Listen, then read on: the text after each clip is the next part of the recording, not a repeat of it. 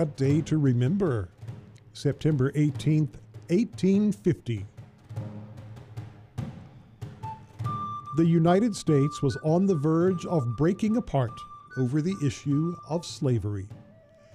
Senator Henry Clay of Kentucky, known as the Great Compromiser, had saved the Union in 1820 with his Missouri Compromise.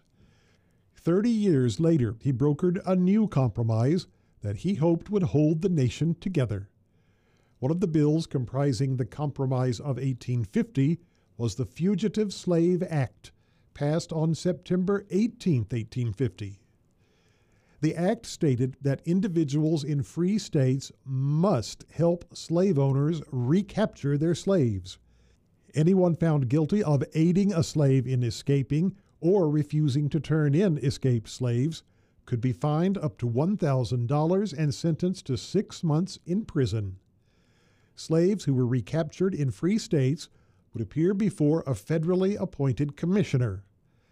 The system was blatantly oriented toward slave owners. If the commissioner ruled in favor of the slave, they received $5.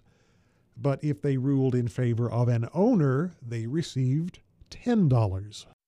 In the decade after the new law was passed, 343 escaped slaves appeared before the commissioners. 332 of them were returned to slavery in the South. On the surface, this appears to be a win for Southern enslavers and politicians. But if they had believed this would settle the issue, they were dead wrong.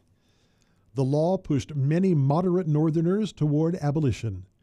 The Underground Railroad, already in operation, became more sophisticated and efficient.